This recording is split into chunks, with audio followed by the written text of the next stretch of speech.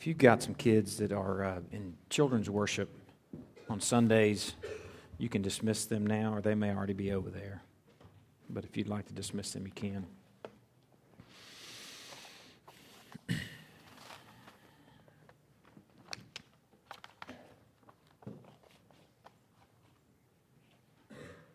Let's pray.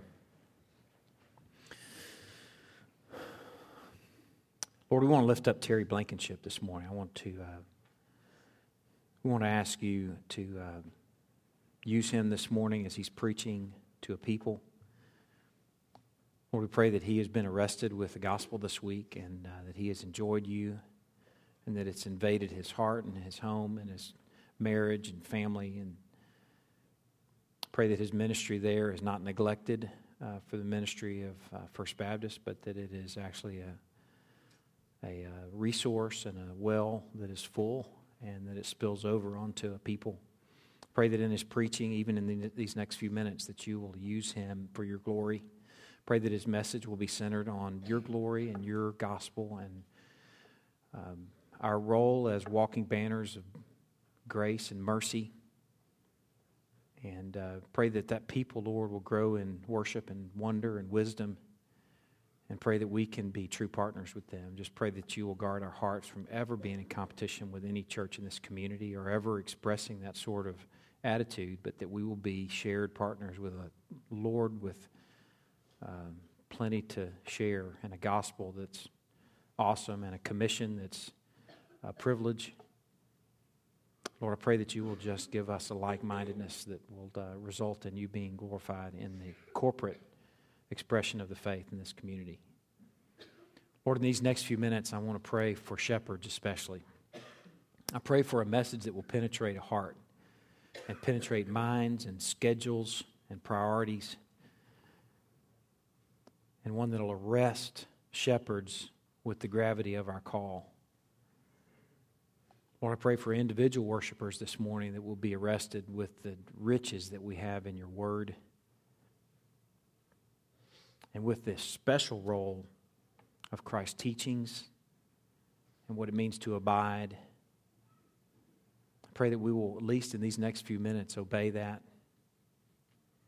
the commandment to enjoy, and pray that we will be changed as a result. Lord, I pray for clarity of speech and thought and for expression of truth that brings glory and honor to you.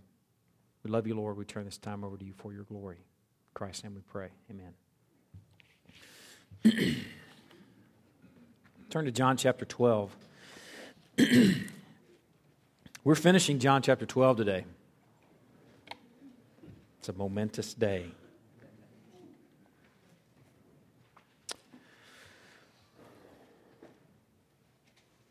John chapter 12, verse 44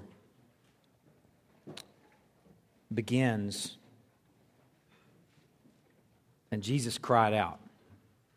We don't know where he is when he's speaking these words. We don't know who the specific audience is. It's kind of a weird insert here in John chapter 12. And while we don't know all those things, we know that it must be urgent, for he cried out. And I'm thinking that the one that buckled the belt of Orion and clustered the Pleiades and scooped the oceans and piled up the mountains, that if he cries out about something, then his people ought to go, huh? We ought to be like E.F. Hutton, tuning in. I'm dating myself on some commercials that young people maybe never heard about. Tuning in and engaging this truth. It started out, he cried out and he said, whoever believes in me believes not in me, but in him who sent me. So belief in Christ is not terminal. We're believing beyond him to the one who sent him. He says, whoever sees me sees him who sent me. So not only is belief not terminal, seeing is not terminal. As we see Christ, we are enjoying the invisible God being revealed and explained. And of course, you can connect the dots there and recognize that believing is seeing, believing is beholding and engaging and enjoying this Christ, thereby enjoying the one who sent him. Last week we enjoyed verse 46 together. I've come into the world as light so that whoever believes in me may not remain in darkness. We recognize that that's just like his dad. It sounds kind of weird to refer to him as dad. It sounds just like the Father. That may be more reverent. That's just like his Father. He's got this pattern, this redemptive pattern of deliverance from darkness where God just operates that way. And when you get to know this God of the Old Testament beyond the VeggieTales level, but to the God character level, then you go, well, that's just like his Father. No doubt. He's God the Son. Of course he is. Bringing us out of darkness.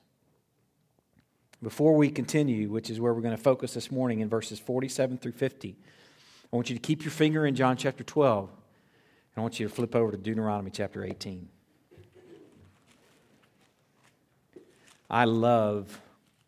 Just love when Christ shows up in the OT. I love it because I realize that my Bible has had this integrity all along that I may not have tapped into and I may not have recognized. But when Christ shows up in the Old Testament, then it's really something to enjoy. Deuteronomy chapter 18 is on page 161 of your pew Bible.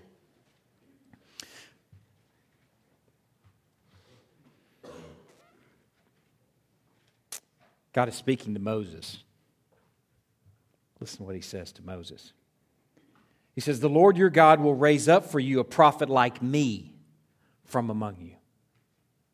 So God is speaking to Moses, and he says, Moses, I'm going to raise up a prophet like me, a godlike prophet. From among you, from your brothers. It is to him you shall listen, just as you desired of the Lord your God at Horeb on the day of the assembly when you said, "Let me not hear again from the voice of the Lord my God or see his great fire anymore, lest I die." What he's speaking of there is Sinai. When the 10 Commandments were given to the nation of Israel, at first God spoke where all of Israel could hear it. And it scared them so bad, they said, "Hey, Moses, man, that's just too scary, the white-hot glory of God. I'm afraid we're just going to be consumed by his glory. Can you go up the mountain and listen to him on our behalf?" So that's what Moses became, is somewhat of a mediator, receiving a message from God, and that's what that's referring to. And in verse 17, it says, "The Lord said to me, they are right in what they have spoken. I will raise up for them a prophet like you, Moses." He's not talking about a different prophet than the first prophet. It's the same prophet. So it's going to be a prophet like me from verse 15, but then in verse 17, he's also going to be a prophet like you. And that's where Christ is showing up in the OT. Christ is fully God, yet fully man. And here he is. "I will raise up for them a prophet like you, Moses, from among their brothers. And I will put my words in his mouth, and he shall speak to them all that I command him. And whoever will not listen to my words that he shall speak in my name, I myself will require it of him." Another version says that vengeance will be mine if he does not hear the words that I am speaking through this prophet that's also like me, but also like you. Now go back to John chapter 12. That prophecy that was expressed probably 1,500 years before Christ came is realized here in John chapter 12. Listen to the similarities, beginning in verse 47. "If anyone hears my words and does not keep them, I do not judge him, for I did not come to the world to judge the world, but to save the world. The one who rejects me and does not receive my words has a judge. The word that I have spoken will judge him on the last day. For I have not spoken on my own authority, but the Father who sent me has himself given me a commandment, what to say and what to speak. And I know that his commandment is eternal life.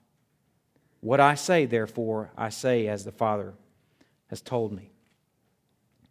What I'm hoping to do in these next few minutes, my burden in preparing for preaching this morning has been that as a result of us spending time together in these next few minutes and doing hard work, this is going to be a difficult morning together.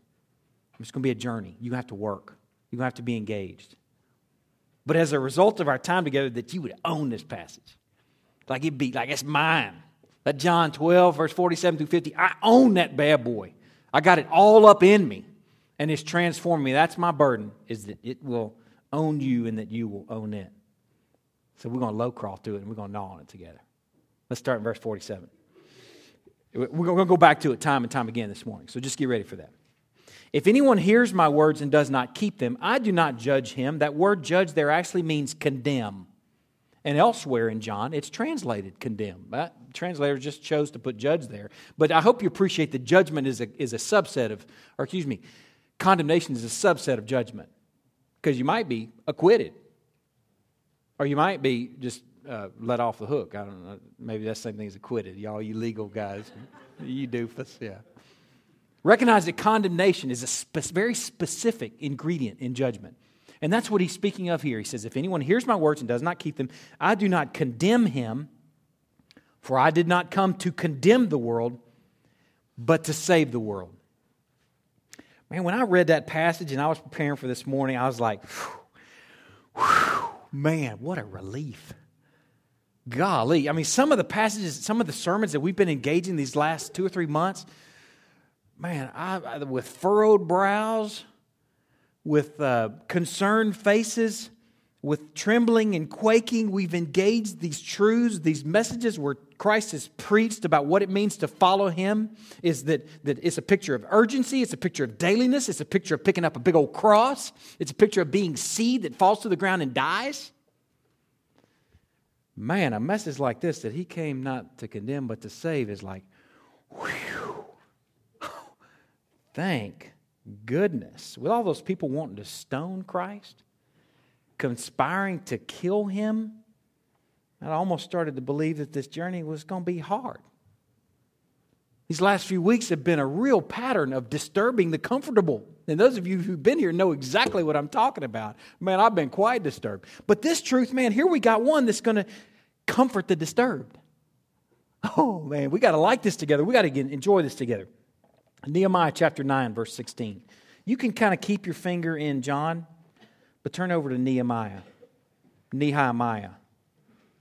I told my kids that he liked to drink Nehi, and they said, huh?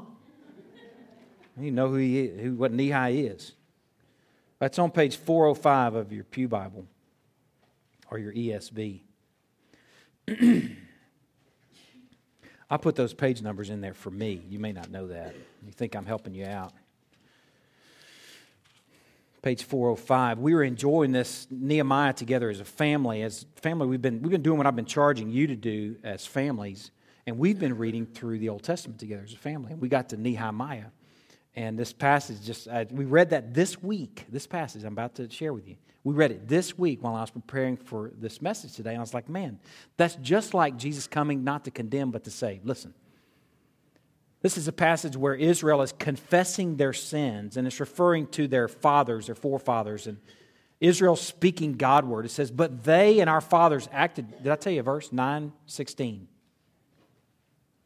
But they and our fathers acted presumptuously and stiffened their neck and did not obey your commandments, God.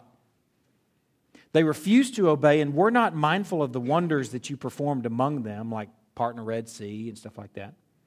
But they stiffened their neck and appointed a leader to return to their slavery in Egypt. But you are a God ready to forgive. Whew. Collective enjoyment.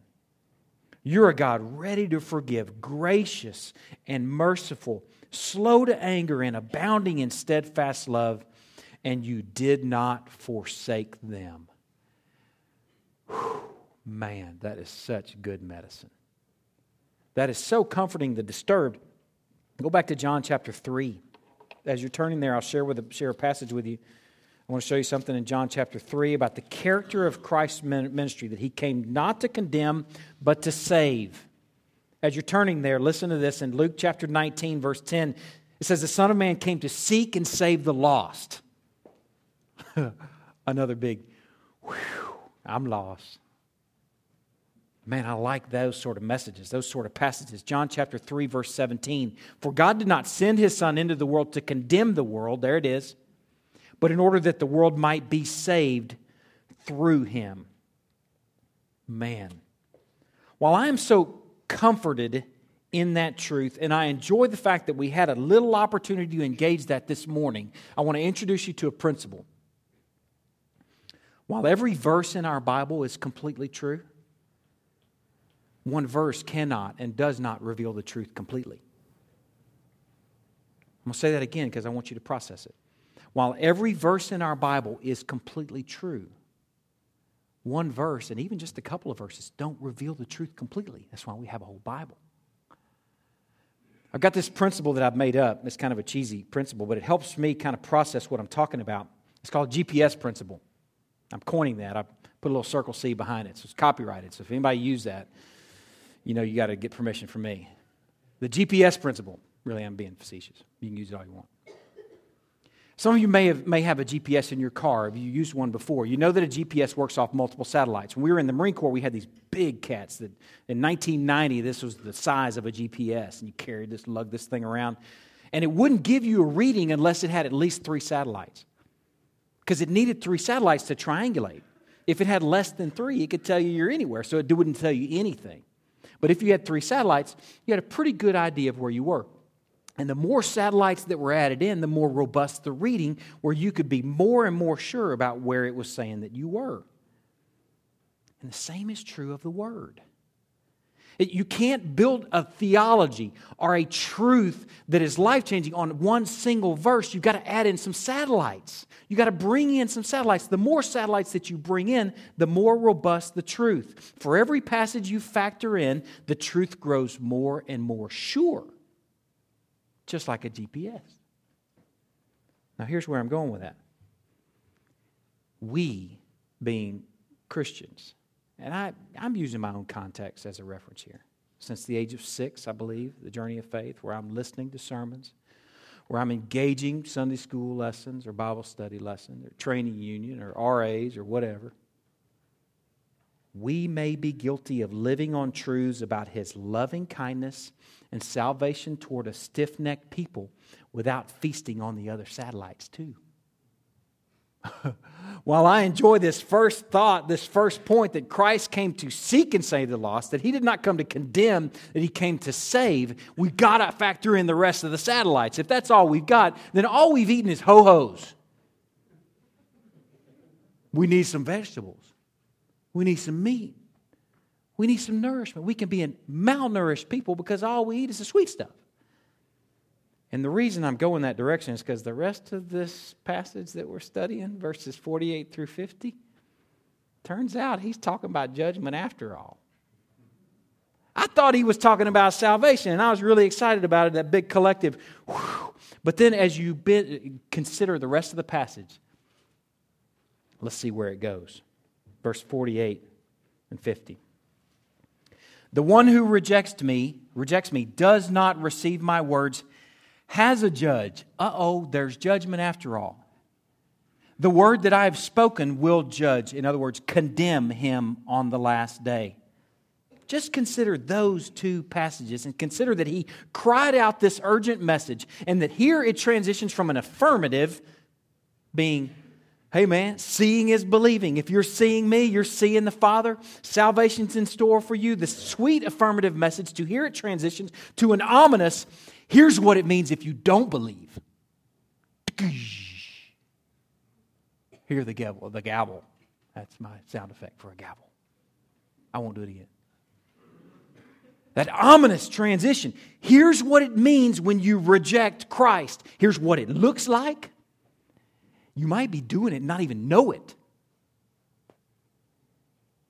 That's why this passage here, I think that's why Jesus is crying out. He's crying out. I don't know what this people were like 2,000 years ago, but I know that I need to be cried at sometimes. Sometimes I need the word to just scream at me, and I feel like I've been wrung out like a wet rag on this passage that Jesus has cried out for these last few weeks. And today's no different. I can't wait for us to be done with John 12. But we had to eat it. And I encourage you to eat it with me in these next few minutes. Let's consider these next few passages. While at first blush, it seems in verse 47, he's talking about salvation. This passage is about His authority and His judgment. Don't miss it. The condemnation that he's speaking about here is a very specific outcome. It's not a slap on the wrist. The condemnation that he's speaking about involves fire, brimstone.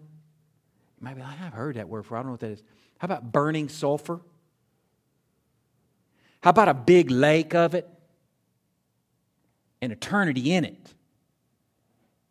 That's the condemnation that this is about. That's worth crying out about. That's worth gnawing on as a people for a morning. All these things that make for a very uncomfortable eternity is what this passage is about. want you to notice how this passage unfolds. Despite the fact that at first blush it seems like it's about salvation, when we really chew on it, we find out that this passage is about His words and His teachings. I'm going to read verse 47 through 50 again, and I want you to pay attention to the things that I emphasized. I want you to see Christ's emphasis here. If anyone hears my words. Okay, just pay attention. If you like to underline your Bible, those would be a good thing to underline. If anyone hears my words and does not keep them, the words, them refers to the words. I do not judge him, for I did not come to judge the world, but to save the world. The one who rejects me does not receive my words. And that one has a judge. And what's the judge?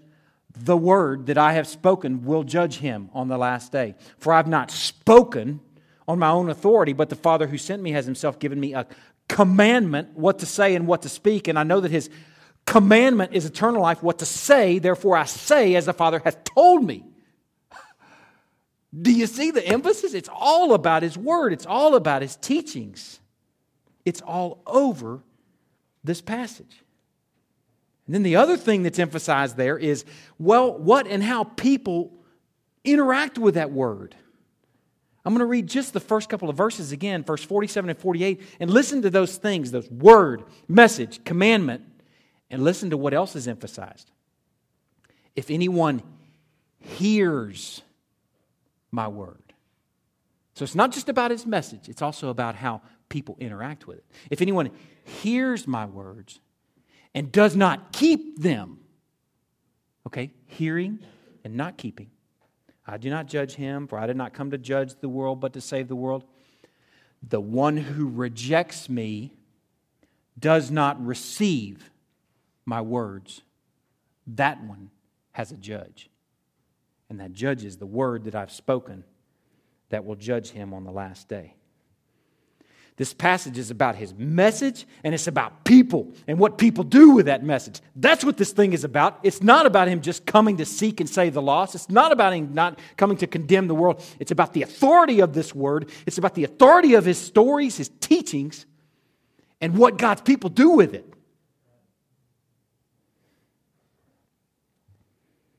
Here's where this thing goes. Here's my summary. This is the Ben summary, bringing out the emphasis on the things that he's emphasizing.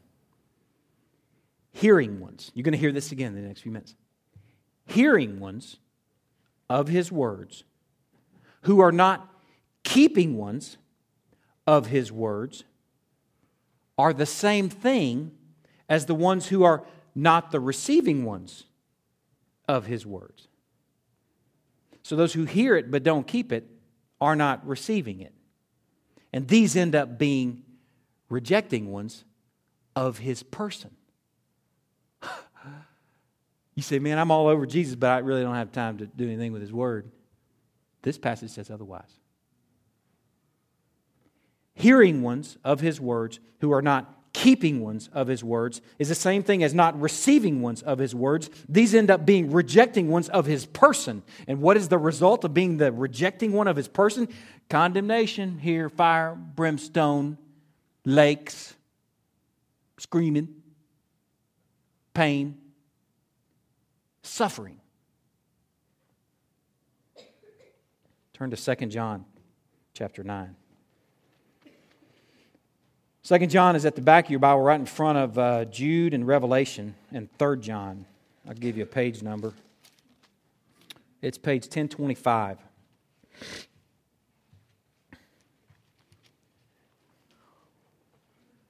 This isn't the only place that this truth emerges. You've got to hear the gravity of the passage I'm about to share with you. 2 John verse 9. Everyone who goes on ahead, that's kind of a weird phrase. New American Standard basically says anyone that gets out in front, anyone that who goes too far is what the New American Standard says. Anyone who goes too far and does not abide in the teaching of Christ does not have God. There it is again. Anyone who goes out in front, anyone who goes on ahead, anyone who goes too far and does not abide. When you see abide here, hearing and keeping. When you see abide, think about what you do in your house. Are you there right now? No. Are you there usually? I bet you are. You want to understand what it means to hear and to keep? Think about what you do with your house. It's where I can usually find you. If I need to talk to you, I bet I can call you and get you there often. That's what it means to abide in His teachings. If I want to call you and say, hey man, where are you? Oh, I'm just in Christ's teachings. Well, of course you are. That's where you live. That's where we abide. That's our abode as the people of God, hearing it and keeping it. That's why we're characterized. Are we there every single minute of every single day? I don't think you're home every single minute of every day, but you're usually there. Basically, he says, everyone who goes on ahead and does not abide in the teaching of Christ. It's the same message, John 12. Everyone who does not abide in the teaching of Christ does not have God. But the affirmative, whoever abides in the teaching has both the Father and the Son. Oh, good news. Turn back to John chapter 8. I'm going to show you one other picture of this. Just so you know, this isn't kind of this weird concocted thing, this weird stray truth, but it is a robust. We're just adding in satellites right now. John chapter 8. We've been visiting John chapter 8 a lot recently, and I think it's, I don't know why the Lord just keeps leading us there, but I've titled this chapter, and if I were to put a title in my Bible, which the titles are not inspired. You need to know that. Somebody put those in there. If I was to put one in there, it would be The Revival Gone Bad. Because in John chapter 8, verse 30, man, the front rows are full of people filling out their decision cards. They've got their little stubby pencil there that's always too dull to write with. And you're like, man, this is all we got. You might as well write with my finger. But the rows are full, man. People are making decisions all over the place. The revival has gone well. In John chapter 8, verse 30, he just preached on being the light of the world, and as he was saying these things, many believed in him. Score. But then the problem is Jesus keeps on preaching. They're like, oh, Jesus, stop. Stop. We had a successful revival until you kept talking. Because then in verse 31, he says, so Jesus said to the Jews who had believed in him, the same ones that are filling out their decision card. He says, if you abide in my word. There it is again. If you hear, heed, keep, do, dwell in, enjoy, savor, if you abide in my word, you are truly my disciples. And you will know the truth, and the truth will set you free. It's the same truth of John 12. It's the same truth of 2 John verse 9. And in this passage, we see that knowledge and freedom come in the abiding. And that abiding is how we know him. So here's the big, fat, ominous truth. If you say you know him, listen to this.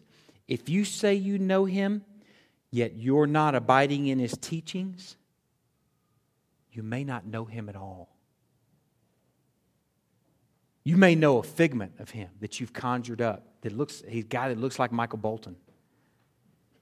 And we met him like 30 years ago, and it was a very emotional experience. If you're not abiding with an ing in his word, you may not know him at all. Let the gravity of that hit you. I can't soften this, and I so want to. Christy and I had a good talk the other day. I'm so thankful for my little mini congregation that hears the sermon before you hear it. Because Christy shared with me, she said, I understand what you're saying there. I understand you're preaching the passage, but when Evan and Luke were young, Luke was just a baby. Evan was a toddler. We were living in College Station. I was working at A&M, gone all the time. Christy's at home just trying to keep it in the middle of the road. I mean, she's got baby food in one hand, changing a diaper in another, trying to cook dinner with her foot. I mean, she's just trying to keep it in the middle of the road. And she's like, I just don't think that I wasn't saved then. I wasn't abiding in the Word in the way you're representing it and characterizing it. So Was I saved or was I not? And I said, I just don't think it works that way, babe. I think that the elect, that they're drawn and that they grow and that he who began a good work will be faithful to complete it. But that we're on a journey and we're people in process. And while you were in a little season there, that the people of God are to be characterized by abiding. And then I also thought, after our conversation, I hadn't shared this with her, I thought, where was I as the shepherd? She may not have been abiding in it because I wasn't bringing it home. I was teaching a Sunday school class, preparing to teach a class of young couples, and meanwhile, I had a young couple right at home I could have been teaching. So she may not have been abiding because of me, but I want you to see that we cannot soften this. We're so prone to systematizing things, and in systematizing this, you can neuter this robust truth. In trying to fit it, well, does it mean you're saved? Does it mean you're in, you're out? Just don't ask those questions. Just let the full weight of this hit you and remain fully weighted. We are prone to softening and diluting and asking, now, what does this mean for yesterday or a year ago or a month from now?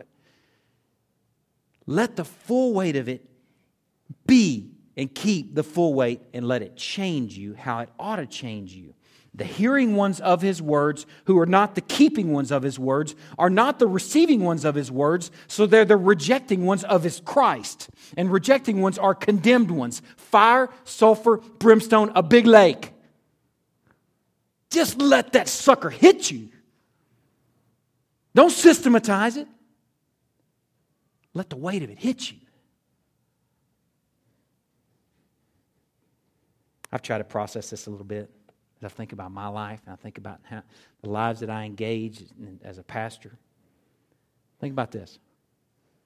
Busy ones are not hearing ones. Busy ones are not hearing ones because they're too busy.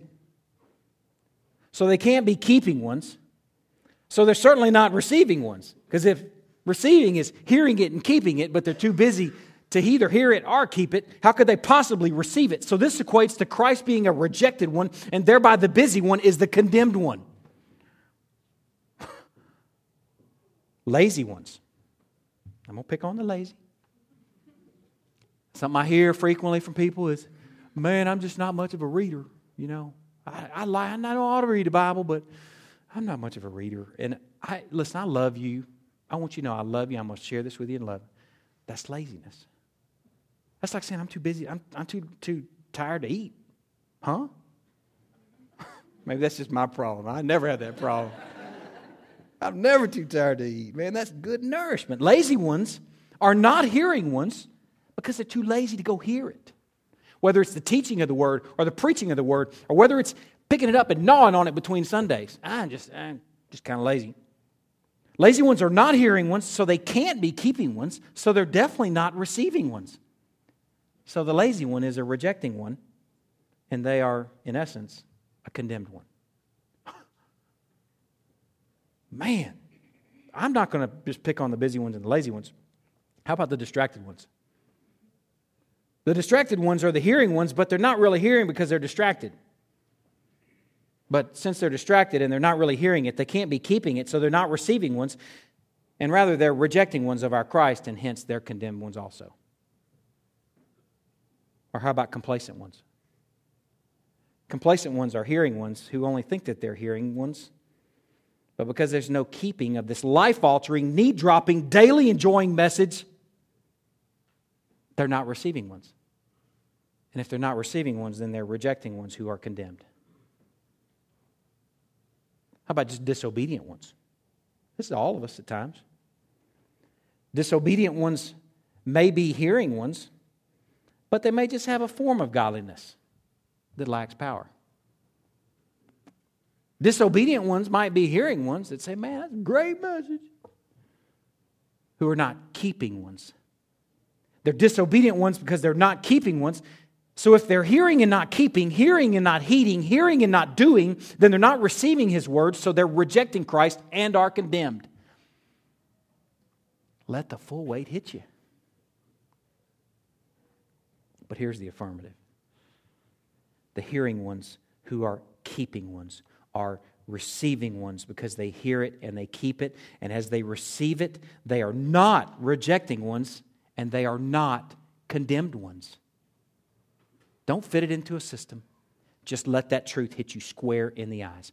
Trust and know that God is a God of forgiveness. He's gracious and compassionate. He's slow to anger and abounding in loving kindness. Please know that He came to seek and save the lost. Know that. Enjoy that. Collective, whew.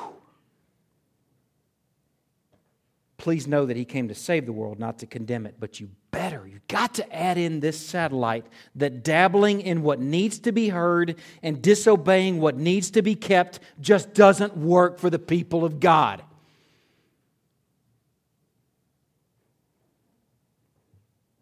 You can't heed what you haven't heard. You can't enjoy what you're not engaging. You can't fellowship with a transient, momentary, periodic treatment of His story that He says is how we engage Him. You can't do that. You can't do that any more than a healthy marriage can be two people just kind of passing in the night. Any more than a healthy marriage can be two people that just come to each other when we need something. Hey, hon, I need some dinner. Hey, babe, I need some money. That's not a marriage. And it shouldn't be characteristic of the people of God to treat our God that way or to treat His Word, His story that way. We are to feast on it, to enjoy it, to abide in it, to heed it, to keep it, to hear it, to do it. Like wool is characteristic of a sheep, that's characteristic of God's people. Enjoying it. Savoring it. I'm afraid that we may be guilty of living on soft truths and a few selective satellites and not even considering the consequences of hard truths. And here's a hard truth that you've got to get from this passage. Turn back over to John 12. I want you to see it. I want you to maybe even underline it, circle it. Verse 50.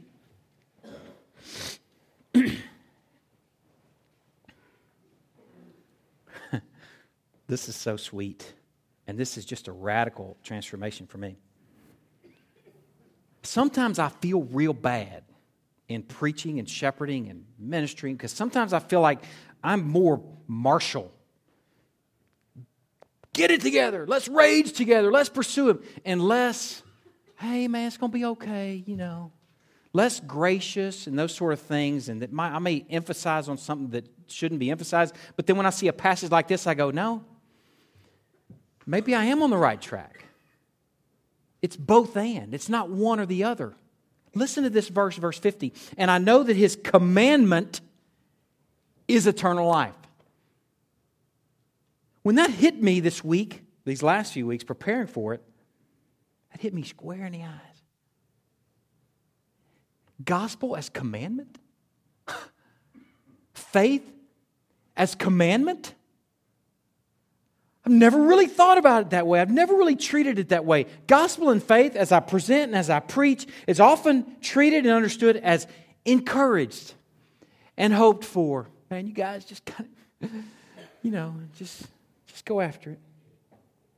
But I've never really seen it as commandment until now. And there it is in black and white. Gospel as commandment. But it's in keeping with His Father. Turn to Deuteronomy chapter 6. I'm going to show you a series of passages before we close this morning in Deuteronomy that show you relationship as commandment, love as commandment. And I want you to hear it from the point of view of the one that spoke and light happened. That this is what He spoke unto His people as commandment. Listen to this in Genesis chapter 6, verse 5. God says to the nation of Israel, listen, I've never connected this dot before. And this is such an important dot. You shall love the Lord your God with all your heart and with all your soul and with all your might. Man, I bet most of you have heard that passage before. Listen how it continues. And these words that I command you. Love as commandment? And these words that I command you today shall be on your heart. I've always viewed love as this kind of reciprocal thing, like between me and Christy. That's my reference. Boy meets girl, we found each other, we fell in love, we kind of keep each other happy, we enjoy each other, we have a relationship, and that's love. But love is decision, and if a marriage is to grow to a healthy marriage, it's got to move to a place where it's not based on what you feel like. It's you've decided to love. And that's the sort of love that he's saying here. Decide, you shall love the Lord your God with all your heart and with all your soul and with all your might. And that's a commandment. Huh? Here's another one, Deuteronomy chapter 11. Love as command. You shall therefore love the Lord your God and keep His charge, His statutes, His rules, and His commandments always. Love and commandment going together. Look at verse 13. And if you will indeed obey my commandments that I command you today, what's the first one? To love the Lord your God and to serve Him with all your heart and with all your soul. Man, there it is again. Look at verse 22 on the next page. For if you will be careful to do all His commandments, all this commandment that I command you to do, loving the Lord your God as commandment. I'm realizing that God has expressed this commandment to love me, and the way He's done that, the way He's revealed Himself, is in this book with these stories, with these words. It's more than just a piece of leather with paper and ink on it. It is relationship. It is vehicle into relationship. And that we can't hope to enjoy Him and engage Him but by this word. And He's commanding to love Him. And then look back at Deuteronomy chapter 8, verse 3. Listen to what he says about these words and how it all comes together. It says, and He humbled you and let you hunger, and He fed you with manna, Israel, which you did not know, nor did your fathers know, that He might make you know that a man does not live by bread alone, but man lives by every word that comes from the mouth of the Lord. See how this thing connects is He's commanded us to love. And in the loving, there's life. Commanded us to engage, commanded us to abide, commanded us to feast on His story and His teachings and His works and His wonders and His character. And the byproduct of that is life. I've just never seen it as commandment before. And these words were given from a prophet or through a prophet that was Moses. These words that we're engaging in John chapter 12 are from the prophet like Moses. Fully God and fully man. His words have divine authority because they did not originate with God, with them, but they originated with God the Father on high. That's what he's saying here. And these words are commandment. They have authority, and Jesus places them on the bench as judge. That's the impact of these words. They are not prohibitive like we think of commandment. But I'm going to make up another word. Instead of prohibitive, they are life-givative. I know that's a lame word, but I want to see the contrast. It's not a thou shalt not. It's a enjoy me, feast on me, engage my story, and live. You can't know Him apart from this book. You cannot have a living relationship apart from His story, abiding in it. You can't dabble in this.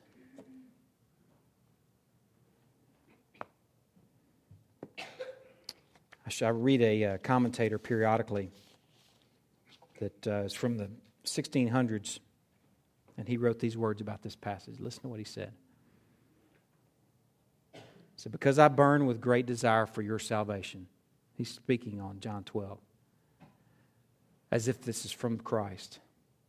Because I burn with great desire for your salvation. Whew.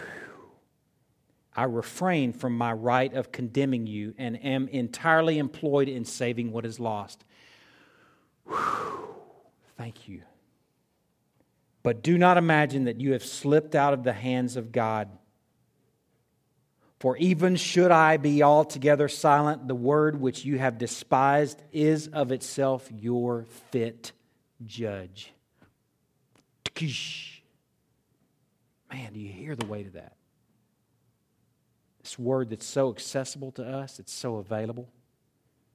You understand why Paul could write to Timothy and say, man, keep preaching it. There'll come a time where people will no longer endure it, but you keep preaching it, because some will endure it. And that's a good word, isn't it? The fellow disturbed people. That's a good word. You can understand why Peter would encourage us to long for the pure spiritual milk of the Word, that by it we may grow up to salvation. Man, what a treasure we have in our laps, in our hands. If you came here without one today, a Bible, the door into fellowship, that one in front of you is yours. Own that bad boy. Put your name in front of it. Mark that thing up. Feast on it. It is relationship. Let me pray.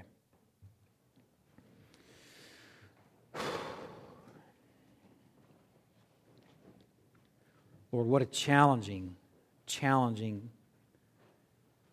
message that you've cried out to us these last few weeks. Lord, we are so grateful for your grace, for your patience. We're grateful for the reality that you are long-suffering with stiff-necked people, because we count ourselves stiff-necked.